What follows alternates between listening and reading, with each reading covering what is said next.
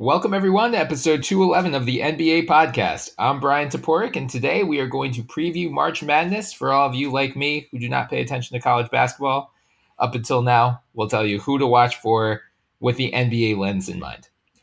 Before we get kicked off, a reminder that you can follow us on Twitter at the NBA Pod. In our bio, you can find our Twitter handles to give us a follow as well. You can also find us on iTunes, so please subscribe, download, leave some 5-star reviews. We're now being hosted on Spreaker, so check them out on Twitter at Spreaker. Joining me today, as always, is my very stable genius of a co-host, Morten Jensen. How's it going, Mort? It's going great, Brian. It's that time of year where I can really feel that the summer is starting nice and easy. You can walk outside without a jacket. It's nice. That just brightens my day, man. It's the time of year that Georgetown usually serves up crippling disappointment, but luckily they missed the tournament this year, so I get to watch them lose in the NIT to Harvard tonight instead.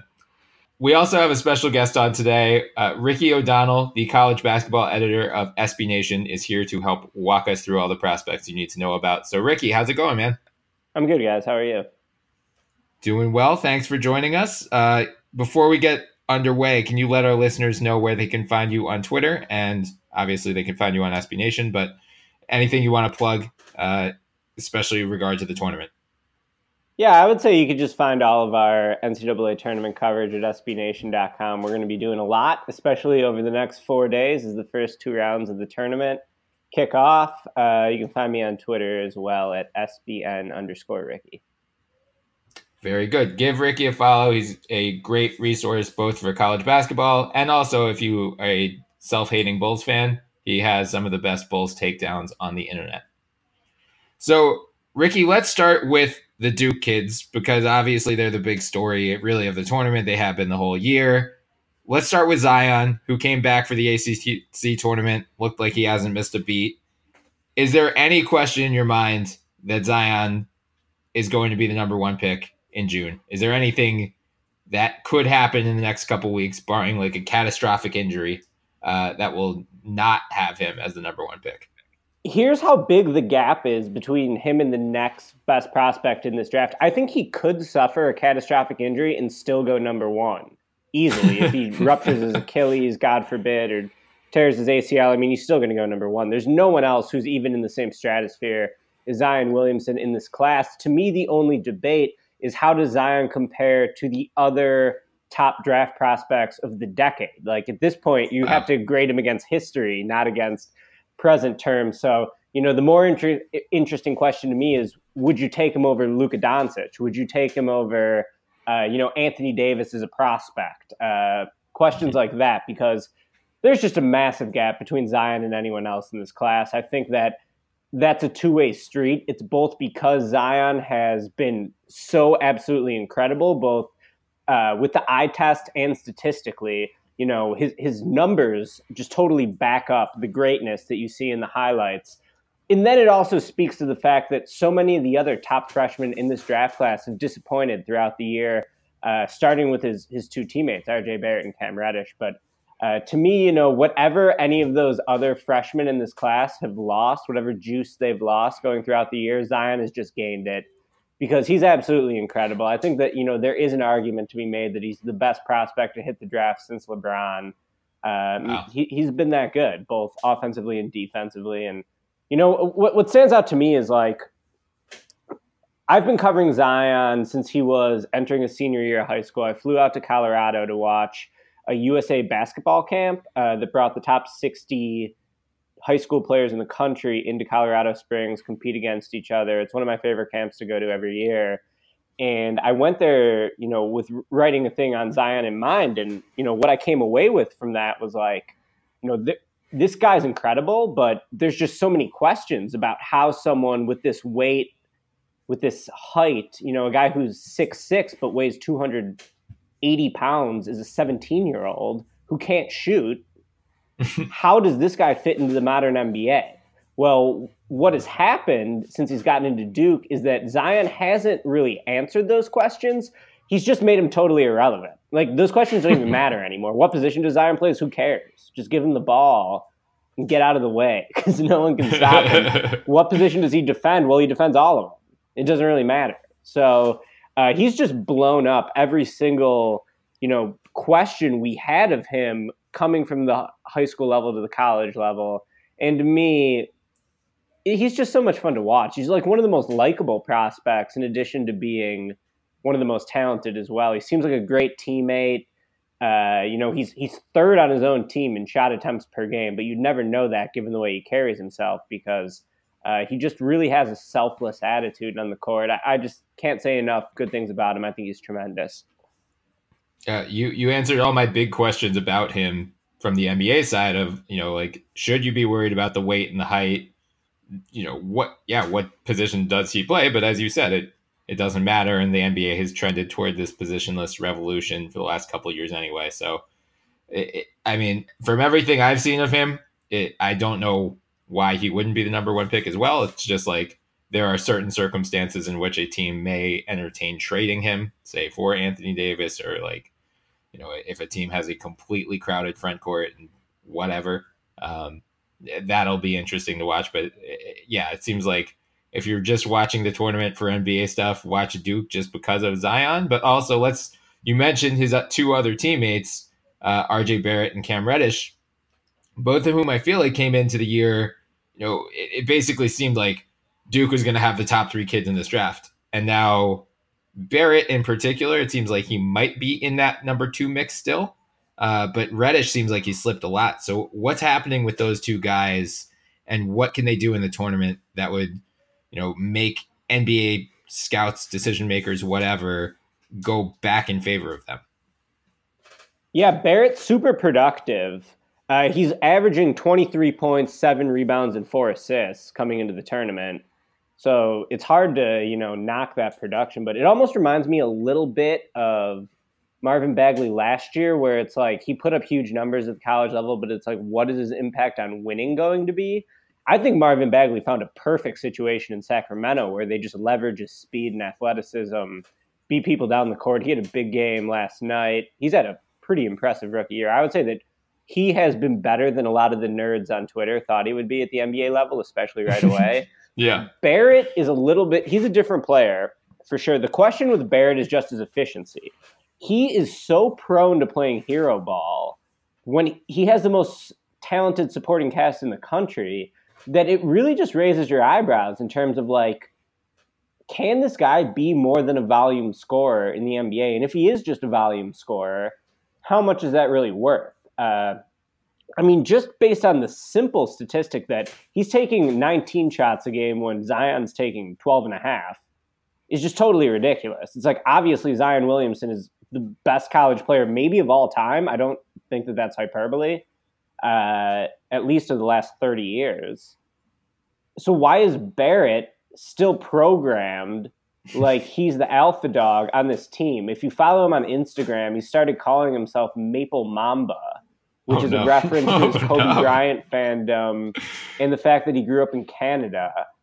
Now, to me, this whole generation of players, you can throw Wiggins in there, you can throw a lot of young wings who've come up through the draft. They're going to be a lot better once they start modeling themselves after Kawhi Leonard instead of off Kobe Bryant. Kobe, while we're not going to debate Kobe here, but it's just like Kobe's just not the best player to model your game after, I feel like, especially in this era of the league, when it's more about sharing the ball and less about being the biggest dog in the yard, so to speak. So the thing with Barrett, here's a great stat. Don't tweet this because I've been meaning to do it all day, but I've been busy.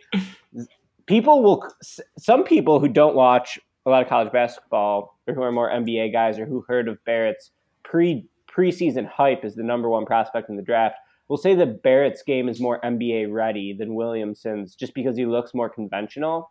And then they'll point to Barrett's shooting ability being superior.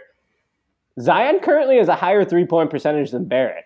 Zion's shooting 31.5% and Barrett's shooting 30%.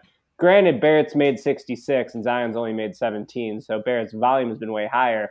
But that's the whole issue with Barrett, is that he's a chucker. He has tunnel vision. There are so many clips you can find of him trying to go 3-on-1 on offense instead of actually being able to survey the court and make the easy pass. I think if you want the positive spin on RJ Barrett, like I remember when I was watching him at the high school level, I was watching him at the EYBL, which is Nike's AAU league. I was sitting next to a scout, and I'm like, what do you think about Barrett? Do you think he lives up to the hype? He's like, you know what? He reminds me a lot of Shabazz Muhammad, who was the number 1 overall recruit in the 2012 draft, or 2012 high school class, and ended up basically flaming out at UCLA and then into the NBA.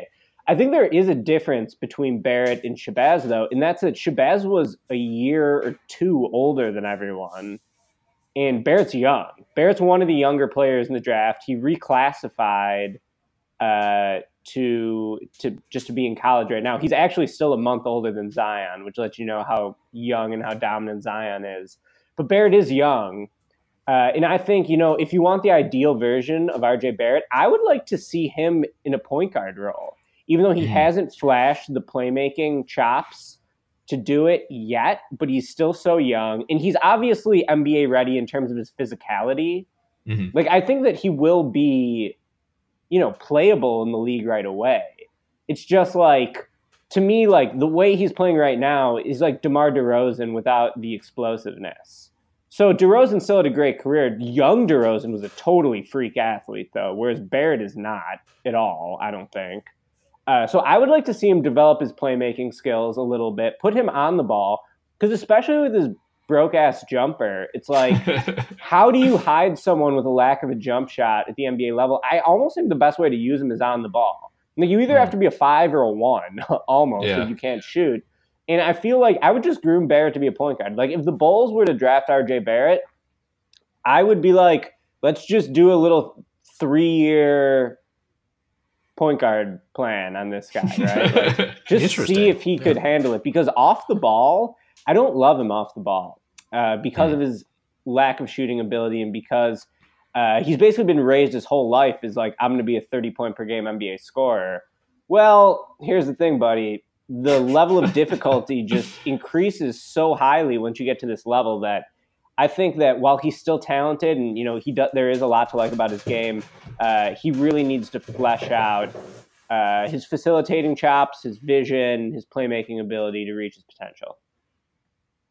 That's very I think I saw him make some more passes when Zion was out that I never saw from Shabazz. So I get the comparison. I do think Barrett is probably more so of a playmaker, but I agree with you entirely that he hasn't shown or hasn't lived up rather to basically the reputation he had coming in, because I remember seeing him playing for Canada when he was 16, 17 years old.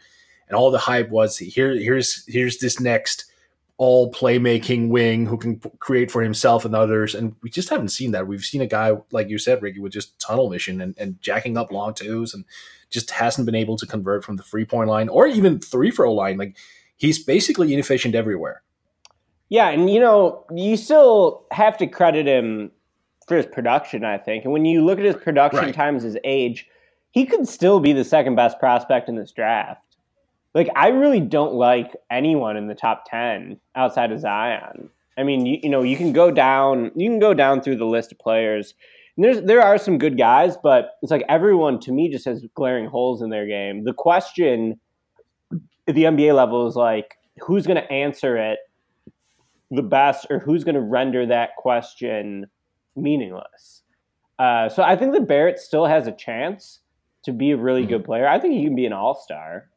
I would like to see him, if he could develop his vision a little bit and just get his pull-up shooting at least in mid-range. Like, I think he could have the potential to be a Jimmy Butler potentially type of player, but also like Barrett, while having the physicality to defend, just hasn't really been a great defensive player at Duke. His block and steal rates are pretty pathetic, given the rest of his production offensively. So I don't know. I don't love RJ Barrett as a prospect. I think he's been a disappointment, but Reddish has been even more of a disappointment.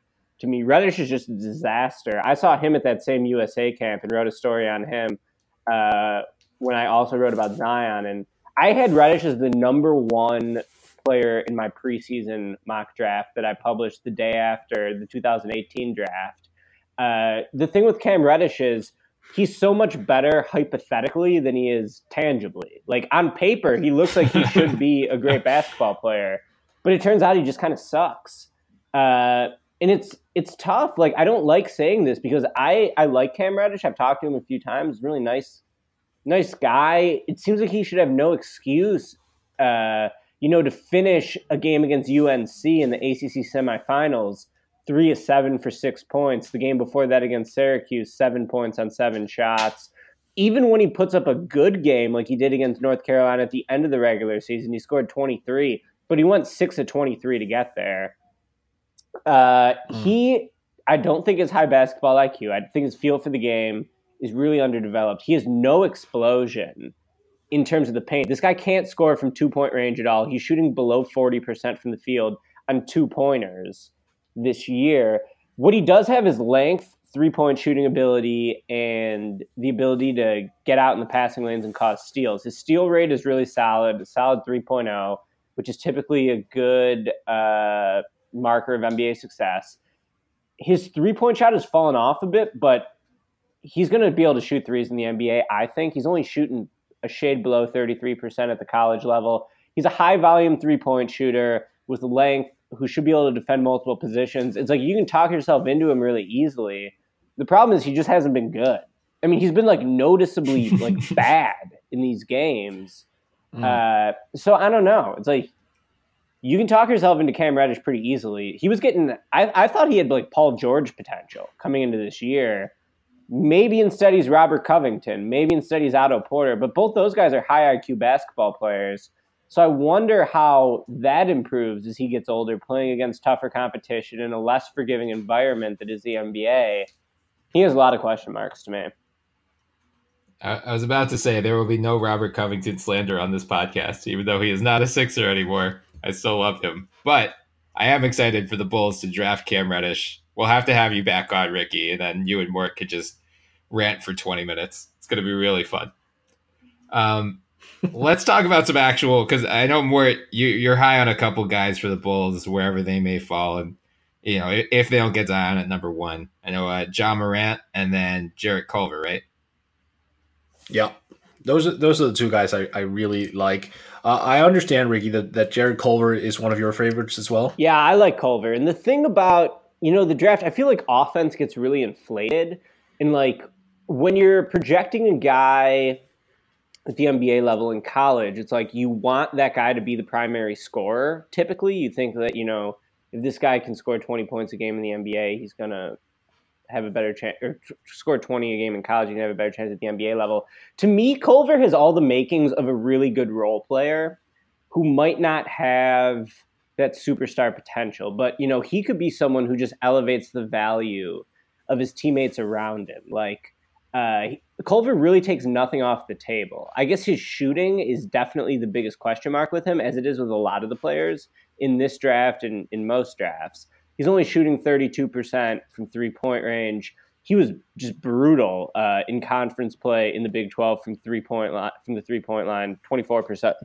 But early in the year he was shooting it better. But to me, Culver, high IQ 2-way player. That's what you're getting with him.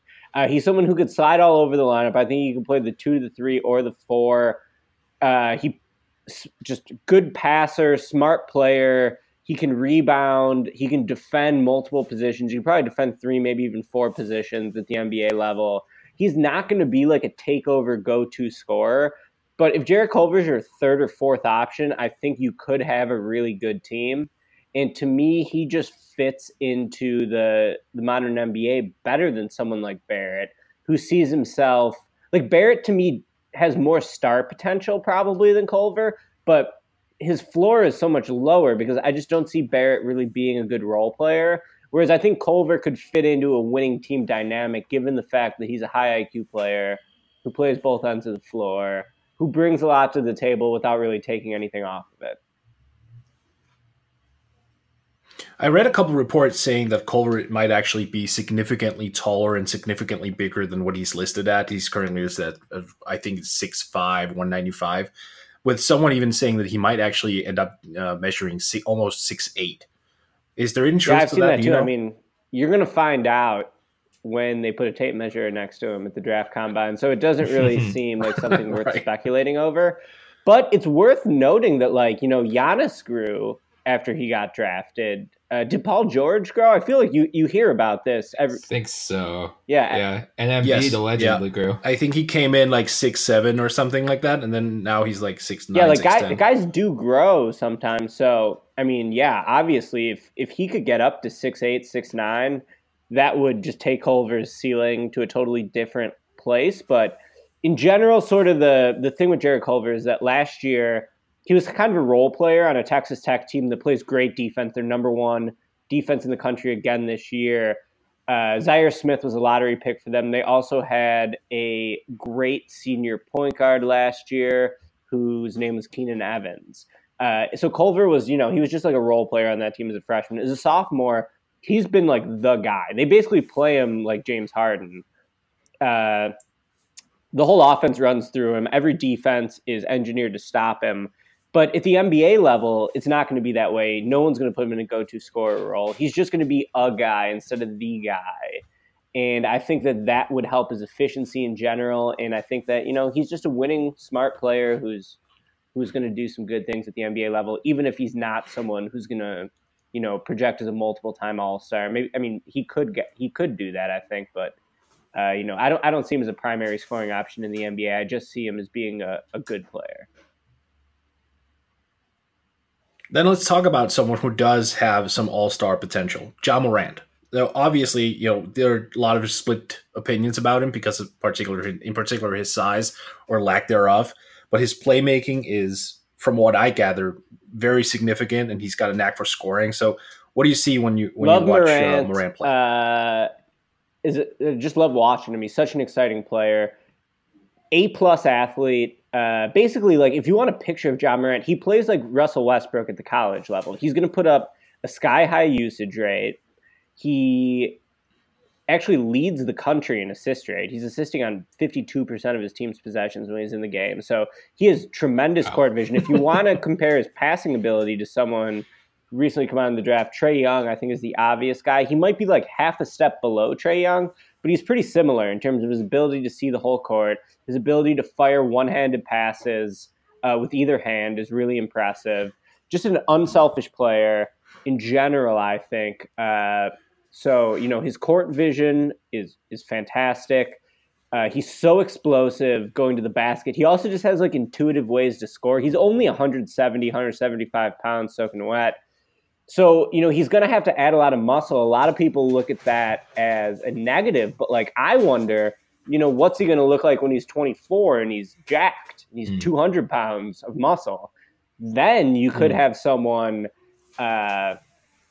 who maybe might be more of a two-way player. And to me, that's the question. It's like, how much defensively is he going to give you? Like, and if he's not giving you too much defensively, how much do you want to sell out for his offense? Because he could take you offensively to the next stratosphere. But you look at a lot of these teams, like the Suns, who need a point guard. Like the Suns already have Devin Booker and DeAndre Ayton, two offense-first players. Do you really need another offense-first player next to them who isn't going to defend much? If you're the Bulls, don't you want Markkanen and Levine taking up the majority of your offensive possessions? Do you really need another guy who's going to be, all out on offense and not give you much on defense? So those are the questions I ask. But he also has a pretty impressive steal rate. He's got a 2.5 steal rate, which is good. He's been blocking shots like crazy. Towards the end of the year, he's just been spiking people off the glass. It's been really impressive. I want to say he's blocked it's something, I don't have the exact numbers in front of me, but he ended the year blocking like 2 or 3 shots every game, basically. Granted, that's in the Ohio Valley, and you have to think the leap from the Ohio Valley to the NBA is just going to be so enormous that whatever team does draft him, even if he goes 2 or 3, you got to have a veteran in there with him, I think, just to take some pressure off him, to learn the ropes, because the level of competition he's going to be facing is it's comical. It's basically like going from the high school to the NBA, really. I think a lot of these super high school teams, like Barrett came from Montverde Academy, they probably play a tougher schedule than Murray State does. I don't think that that's even an argument, really. But the Ohio Valley was pretty good this year too, so maybe it is an argument. But yeah, I think Morant, tremendous shot creator. He could take your offense to the next stratosphere. The question is, how much are you sacrificing defensively? Also, I don't really trust his jump shot. He hit 34% of his threes. I don't like his mechanics, though. So I wonder, like, he lacks pull-up shooting ability. I think he might be really bad defensively at the start of his career, at least until he's able to add some strength, add some muscle. But, like, his instincts defensively aren't that impressive either in terms of how he gets around screens, how he defends in man-to-man situations. But he does have a sliver of superstar potential, there's no doubt. Like, if you're looking for the guy that could be an MVP candidate in this draft, I think that Morant is probably number 2 behind Zion, just because he can really just give any offense such an incredible boost with his playmaking and his driving ability.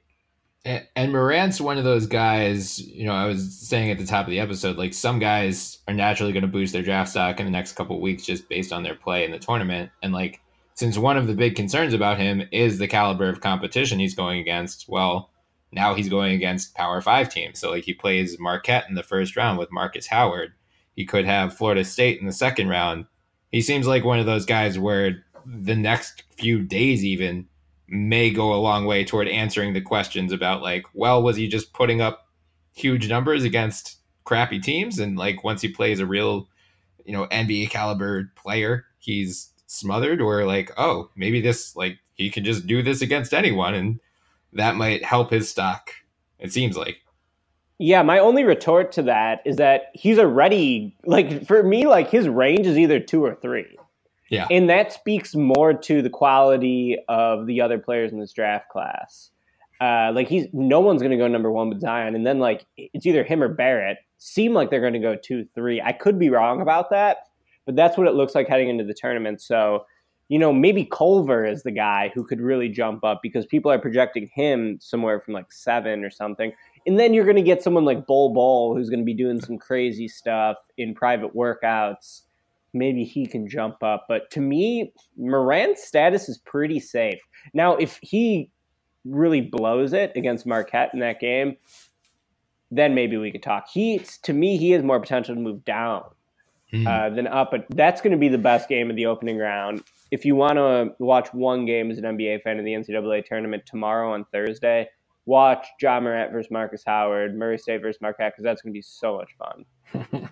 Nice. Yeah. Yeah, that was hyped on Twitter as soon as it was announced. Yeah. I'm definitely looking forward to it. So going to some of the more older players, like, for example, Brandon Clark from Gonzaga. I know you're pretty high on him. I mean, this kid, 22 and a half years old, maybe that's why he's somewhat low on the draft boards because of his age. But defensively and the fact that he's improved his jump shot mechanics significantly, like, he's so intriguing to me. He really has very few weaknesses, at least obvious weaknesses. Can you talk a little bit about him, Ricky? Yeah, just elite athlete, knows how to play the game. I do wonder about his fit in the NBA. Like, I was looking at some mock draft that some Twitter people were doing, and they had him going 3. I mean, he's going to be 23 years old as a rookie. Like, to me, he's got some Taj Gibson. He's got some big Taj Gibson energy to me. Which is good, especially in this draft. Like, he's someone who's going to help you win. But I also want to see what he's going to weigh in at. Like, he's so skinny. Like, he might only be 210, 215 pounds. I don't think he's going to be able to play the 5 in the league. We'll see what his wingspan is. So he might be like 6'8". Let's put him in a 7-foot wingspan with 215 pounds. We could say his shot mechanics have improved, but he's also made 4 threes. Like, he's basically a non-shooter. He could be a shooter in a couple of years when he, maybe even next year. I don't know if he really makes that a point of emphasis.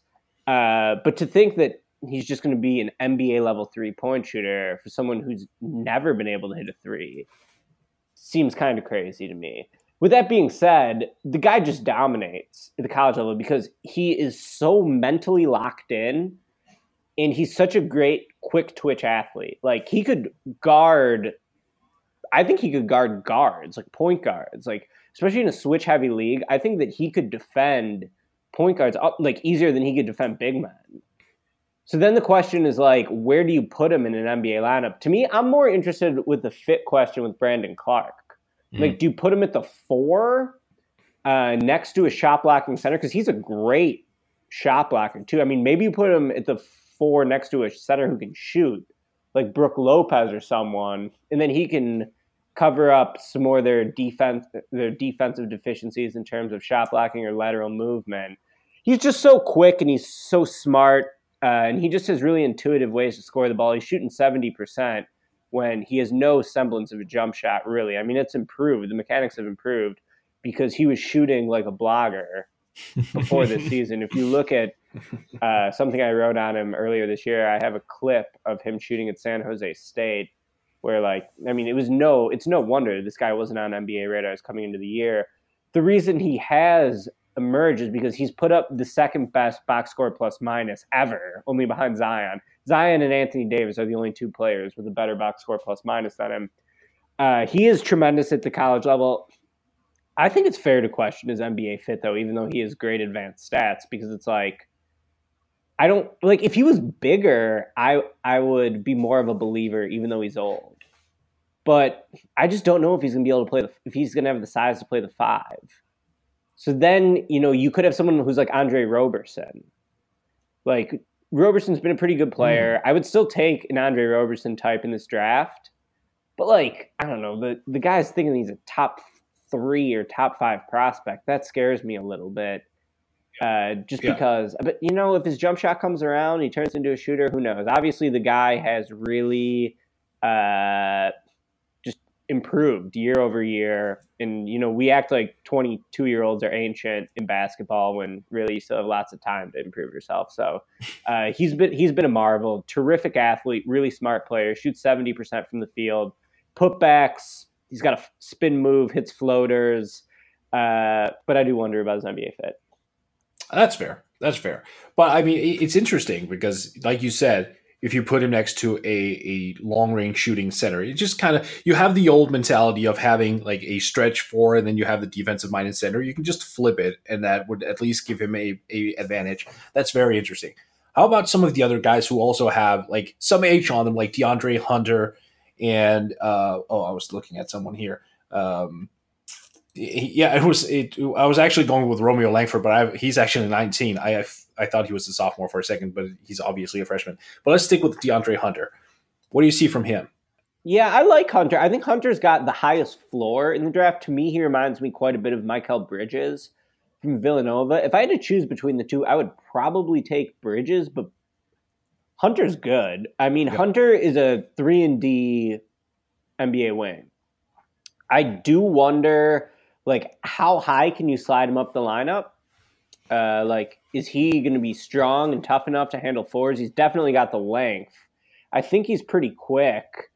And then, the jump shot, too. He's been a great three-point shooter. I want to say he's at, 45% at the college level, but he hasn't taken many. His volume's low. So then it's like, how is he going to get his threes in the NBA? Is he going to be able to run off? Is he going to be like a run off screens type of shooter where he's hitting them like JJ Redick? Well, I don't know about that. Is he going to have to be a wide open catch and shoot guy? Well, if that's the case, how much value does he have to bring defensively to warrant a top 10 pick? So I like Hunter. I don't know how high his ceiling is. I think he's got a high floor. He's a safe pick. Everyone wants it. A 3-and-D wing, good ones are super valuable. It sounds like you're putting a guy in a box when you say that, but ask the Bucks how good Chris Middleton is. You know what I mean? Yeah. So to me, 3-and-D guy, high floor. Don't know how high his ceiling is. Don't know if he's going to be able to run much pick and roll. Don't know if he's going to be someone who's going to be able to drive the ball to the rim at the NBA level and score. Not totally sure how elite his defense is, but it'll be good. High floor. Not sure about the ceiling. Interesting. So like you just said, he's a safe pick. So if you have a pick in the 7 or 8 range and he's available, you can't really go wrong there. Yeah. If you want to try to hit a double instead of a triple or a homer, I think that he's a good pick. And, people might have said the same thing a while ago about Kawhi Leonard too. I don't think DeAndre Hunter is the next Kawhi Leonard. I'm not saying that, but I think that he at least has a lot of the attributes that people have that outperform their draft slot in terms of length and shooting and just a seamless fit in the way basketball is played these days. Interesting. Then going from a guy who's a safe pick to one who's definitely not, but who could have some high upside, Nasir Little from UNC. I mean, he came in with so much hype, and he just hasn't had the numbers. But part of it may have been the system. Like, what's going on with him?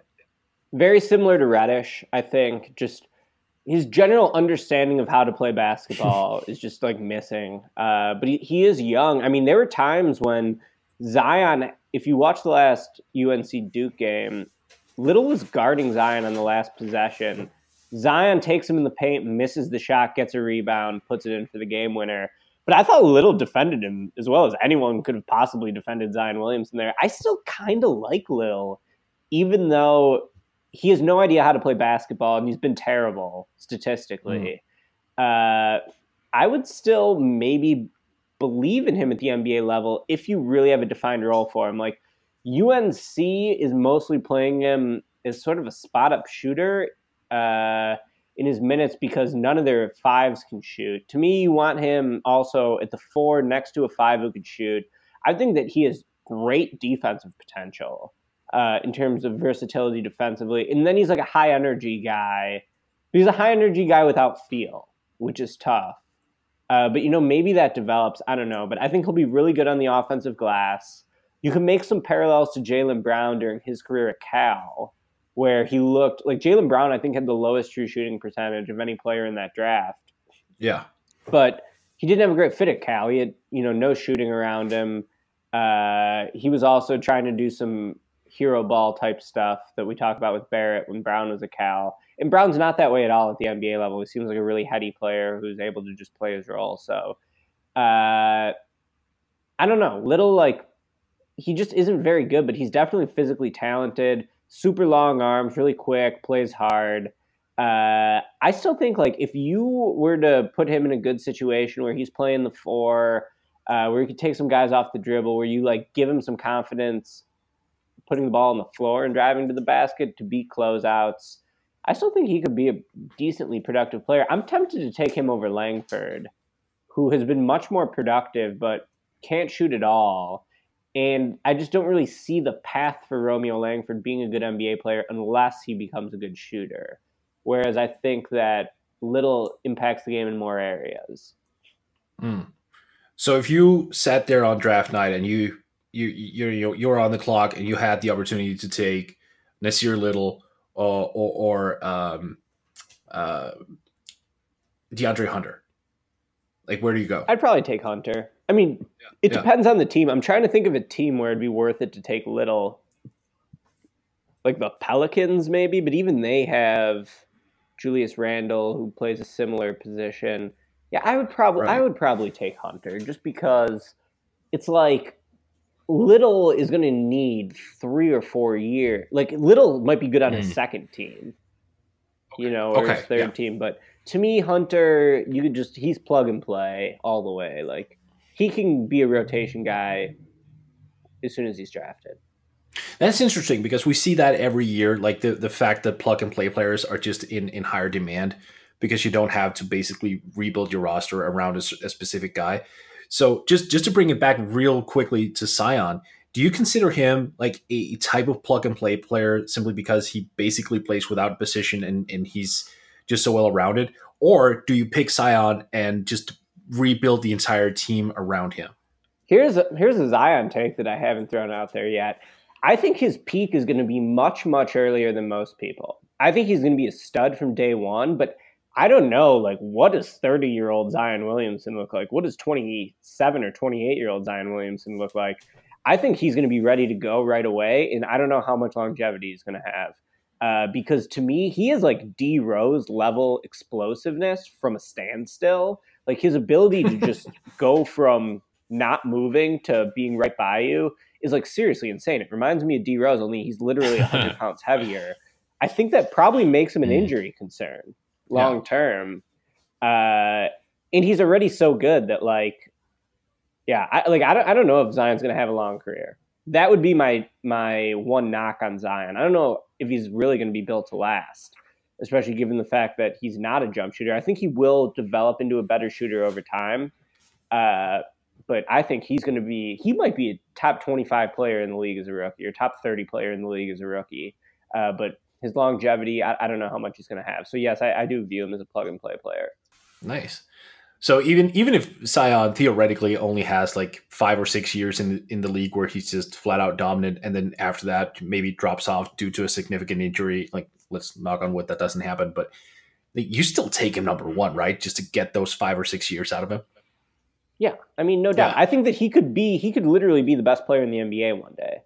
I think that's on the table. I think that it could happen by the time he's 24 rather than by the time he's 29, is all I'm saying. Yeah. I think that he's going to peak earlier than a lot of guys. That's interesting. Well, how about we haven't touched on Kentucky, and I feel like this is the one year where Kentucky doesn't have like a clear-cut top 5 prospect. So they've fallen a bit under the radar thanks to the Duke kids. But are there any Kentucky prospects that you're really trying to keep an eye on in this tournament? Yeah, I really like PJ Washington. He declared for the draft last year. The NBA guys told me to be a second rounder. Is a freshman. He came back for sophomore year. As a freshman, he was almost exclusively an interior player. 6'8", 230, 7'3" wingspan. So he's got good length and strength combo. Really comfortable hitting jump hooks in the paint. So he's got pretty soft touch. But he was a non-shooter as a freshman. He only hit 5 threes. This year, he's Kentucky's best shooter. He's knocking down at least one a game. He's shooting 42 or 43% from three entering the tournament. There's an idea out there now that he might be a wing in the NBA, whereas I saw him as a stretch 5 originally. So I think he's someone who has great versatility because of his length and strength. You can slide him all over the lineup. He's someone who's always been a good interior scorer, and now he's got an outside game to complement it. I really like PJ Washington. I would draft him. He's a lottery pick to me. And then how about the other? It seems like the other two guys are at least in that first round conversation are Keldon Johnson and Tyler Herro. Tyler Herro, yeah. Herro is probably the more intriguing NBA player to me. Herro is a really good shooter who can zip around screens and hit shots. He's also actually held his own defensively when everyone thought that he would just get abused. He's got pretty good size, pretty good strength, decent athlete. So I kind of like Herro. He's the biggest swing guy for Kentucky. Kentucky can go to the national title, I think, in this tournament if Herro gets hot. If he doesn't get hot, they're going to be in trouble because they need the freshmen to step up. And then Keldon is good, but he's just like kind of small as a wing. He basically plays as like a big forward who's going to bully people, but he's only like 6'6", 210. So his 3-point catch and shoot ability has been pretty good. I almost wonder if we're sleeping on Keldon a little bit because does lack a little bit of size, but he's like a B or B plus in every aspect of the game. I feel like he can hit a catch and shoot. He can put the ball on the floor and get to the rim. Will he be able to finish over NBA length and NBA size is a different question. But he's not bad. Like I kind of forget about Keldon all the time, and I would take Herro over him, I think. But I mean, if you're getting Keldon Johnson after the lottery, I would grab him at that point just because his combination of youth, scoring instincts, and that he just doesn't really take a ton off the table is what makes him intriguing. Interesting. Well, it seems like, we've hit on a bunch of prospects already, but are there any guys in that like post-lottery, projected 20s range that are really catching your eye that you're like, really want to see how they fare in the tournament? Not in the tournament, but to me, the most intriguing guy in this draft after Zion is Bol Bol. Everyone's sleeping on him. It's crazy to me. The guy is 7'3" with a 7'8" wingspan and is probably the best shooter in the draft. And no one's talking about him. He can't really move is the question. How when you're scouting an NFL cornerback, they'll say he has fluid hips or some. Yeah. Like that. Well, Bol Bol does not have that at all. He can barely move. But his length and his shooting touch is just insane. Like he is such an outlier shooter with such outlier size that I think it's highly possible he could be the second best player in this draft, especially during a time in the league when people are starting to play zone. He could be nasty in the zone. But, if it's like switch Bol Bol onto a guard and then a point guard just runs right by him, that's going to happen. And I think that's why people are sleeping on him. And then he earned this reputation for being lazy. Bol Bol loves being a celebrity. he's like friends with all these rappers, like these young rappers. He really enjoys the lifestyle aspect, I think, of being a basketball player, which turns some people off, which I think is stupid. His talent level is through the goddamn roof. I think people are totally sleeping on Bol Bol. Potential to be the second best player in this draft. That's the hottest take I got for you. He's not going to play in the tournament. Oregon made it. He shut it down after 5 games. He suffered a foot injury, and he could be a huge injury risk too. He's got skinny legs, high hips. He has no center of gravity in terms of his weight distribution. But damn, he is so long, and he is such a good shooter that I wouldn't be surprised if he ends up being the biggest shocker in this draft. Interesting. Yeah, I'm really intrigued by him. I saw him play in preseason before the season got underway, and he had like I still remember he had the ball, I think, right inside the 3-point line. Clock was ticking down, and he hit it's just a nasty long fadeaway, like 7'3" guy with that mobility that was just crazy to me. That the fact that he just had the coordination to do it. I think it's interesting to see what he can end up as. But now you just mentioned this, Bol Bol, who's injured. Let's go back, and he's not in the tournament either. Darius Garland also just played 5 games. Like, what do we make of him? Yeah, I saw Garland play as a high school player on the EYBL. He's good for sure. Pull-up shooter. His college production did not show that he's a really heady passer or playmaker. So that's my biggest question with him. Like, how good is he as a floor general? If he was really, really good as a floor general, I think he'd be a top 5 pick. Maybe some people are assuming that he is that good and that his skill is better than his college production, which is why he's likely being projected as a top 10 pick right now. But he's so small. Like, if we're talking about Morant defensively, I have way more faith in Morant's defense than Garland's defense. Garland's just a midget. And like, how is he going to be able to score inside against NBA length? I don't know. But he can pull up, shoot, and if he ends up being a really heady playmaker and passer, you could have someone who could be really good. If anything, DJ Augustine was a lottery pick. There's probably a time when people would have said DJ Augustine was a huge bust. But at this point, he's still starting. For how deep into his career is he? At least 10 years or more. He's from the D Rose draft. He's from the D Rose draft, so from 2008. So, like, if Darius Garland turned out like DJ Augustine, I think that's a conservative estimate for him. And Augustine's had a good career, so he could surprise some people too. You can put Kevin Porter in that mix as well, who's also not playing in the tournament and who also only played like 5 games in college. He's been in and out of the lineup. Super, super talented, I think. Reminds me a little bit of Zach LaVine in terms of like he'll hit you with step backs. He'll have some like up and unders on layups that where you're just like, holy cow, this guy is really talented. He can really get buckets in isolation, but it doesn't seem like any of his teammates like him. The coaching staff doesn't like him. Does that say more about USC or does it say more about him? But he's talented. If you're looking for guys who actually are talented in this draft, while, RJ Barrett goes 4-on-1, I think that Bol Bol and Kevin Porter Jr. are 2 guys to, track a little bit. All right, so I have 2 big picture questions for you. One, if you're not a huge college basketball fan, you're not going to like sit in front of your TV for the next 4 days. Duke is obviously a team to watch, but what are some of the other like top teams? Is it like UNC, Gonzaga, Kentucky, basically, that we should be watching from the NBA perspective? I like pretty much all the 1 and 2 seeds. Gonzaga is just awesome. Rui Hachimura is going to be a first-round pick too. He's a junior for Gonzaga. His eye test is really strong, but his statistical test isn't as strong. He's basically someone who's got really good touch on his jumper, but who just doesn't really have a high feel for the game yet. He looks totally lost on defense, but he's fun to watch. Gonzaga as a team, I think, is just awesome. They got Brandon Clark in there, so there's your guy to track for the NBA. Love Michigan. They're the most balanced team in the country. They defend like hell, and they got 2 wings who just get buckets in Jordan Poole and Izzy Brazdeikis. Both those guys could emerge onto the first-round pick territory with big tournaments. Brazdeikis might already be there. He's a freshman. Those are both like big, strong wing scorers. Well, Brazdeikis is a big, strong wing scorer. Jordan Poole is just swag overload. He's like the most stylish player in the tournament. but when he gets cooking, he's super fun to watch.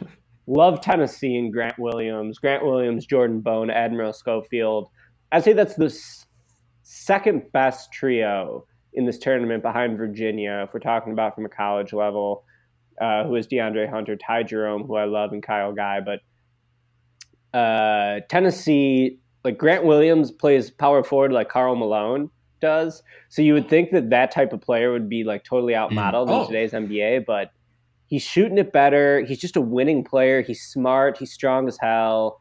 He'll beat you up. He rebounds. I like Grant Williams as an NBA role player, even though it doesn't appear at first glance that he does have a modern skill set. Jordan Bone is kind of intriguing too. He's a 6'3" junior guard who's just been crushing it lately. He's kind of a shaky shooter, but he's been making his threes lately, and he's really athletic going to the basket. Schofield's another guy, 6'6", 240-pound wing, who's the team's best three-point shooter, who could be a second-round pick, early second-rounder. I like Ty Jerome on Virginia, very high IQ, 6'5" guard, slow, very slow, but he manipulates the pace of the game by himself, as well as any player in the country. He just gets to his spots, hits shots, really high-level passer. Ty Jerome's awesome. So, yeah, I mean, I think that, there's a lot of fun teams out there. And my only plea for NBA fans is, drop the idea that there's an argument between college basketball and the NBA in terms of which is superior. Because, I cover college basketball for my job. Like, the NBA, it's not an argument. The NBA is obviously the best. But college basketball is still fun. Right. And the fact that it's a single elimination tournament is super dope. Yeah. And you just have a lot of games going on at one time, which is awesome too. You get to watch some NBA guys. Zion's a historically good prospect, in my opinion. So just soak it in. Who cares about NBA basketball in March? Yeah. You can watch the NBA in April and May. Yeah. Watch some college games in March. Broaden your horizons. It's just a fun way to think about the game and to approach watching basketball.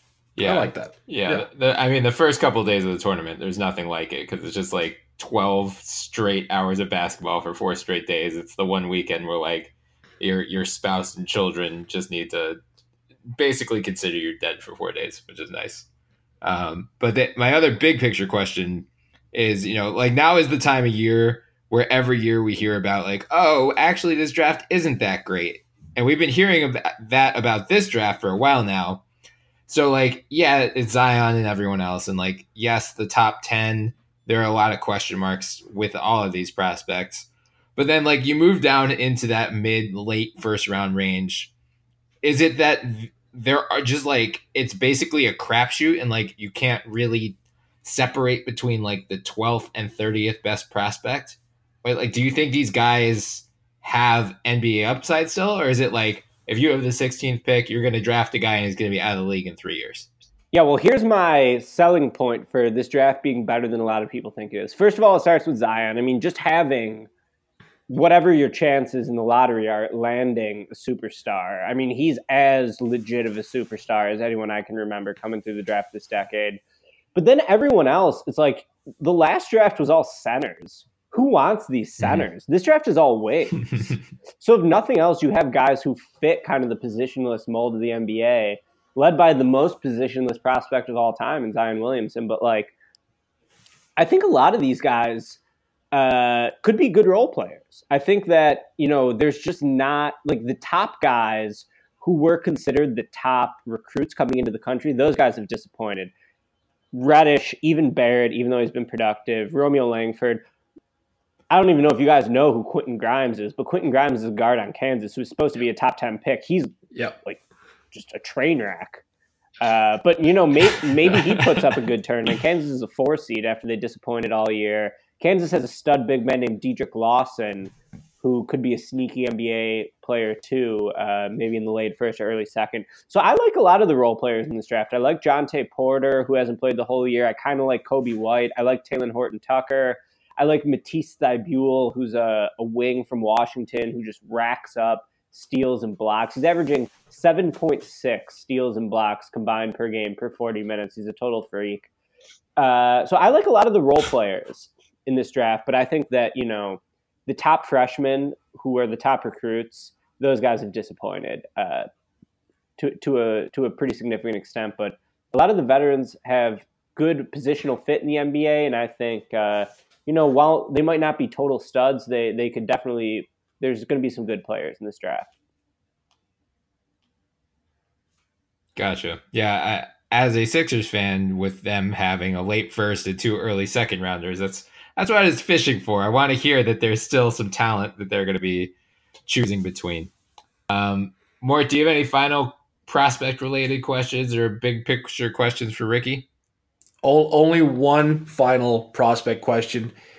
Charles Bassey from Western Kentucky. I have not had the pleasure yet of watching him. I've only read his stat line, which seems impressive, but he's slotted as a second rounder, despite being just 18 and a half years old. I can't give you a good scouting report on Charles Bassey. I wish I could, but that's a blind spot for me too, playing for Western Kentucky. He was someone who, he was a big recruit. He reclassified to play college this year. He ends up going to play for Rick Stansbury in Western Kentucky because the check cleared, but I don't really know what his game is like. I'd be making something up if I tried to answer that. So I'm sorry about that one.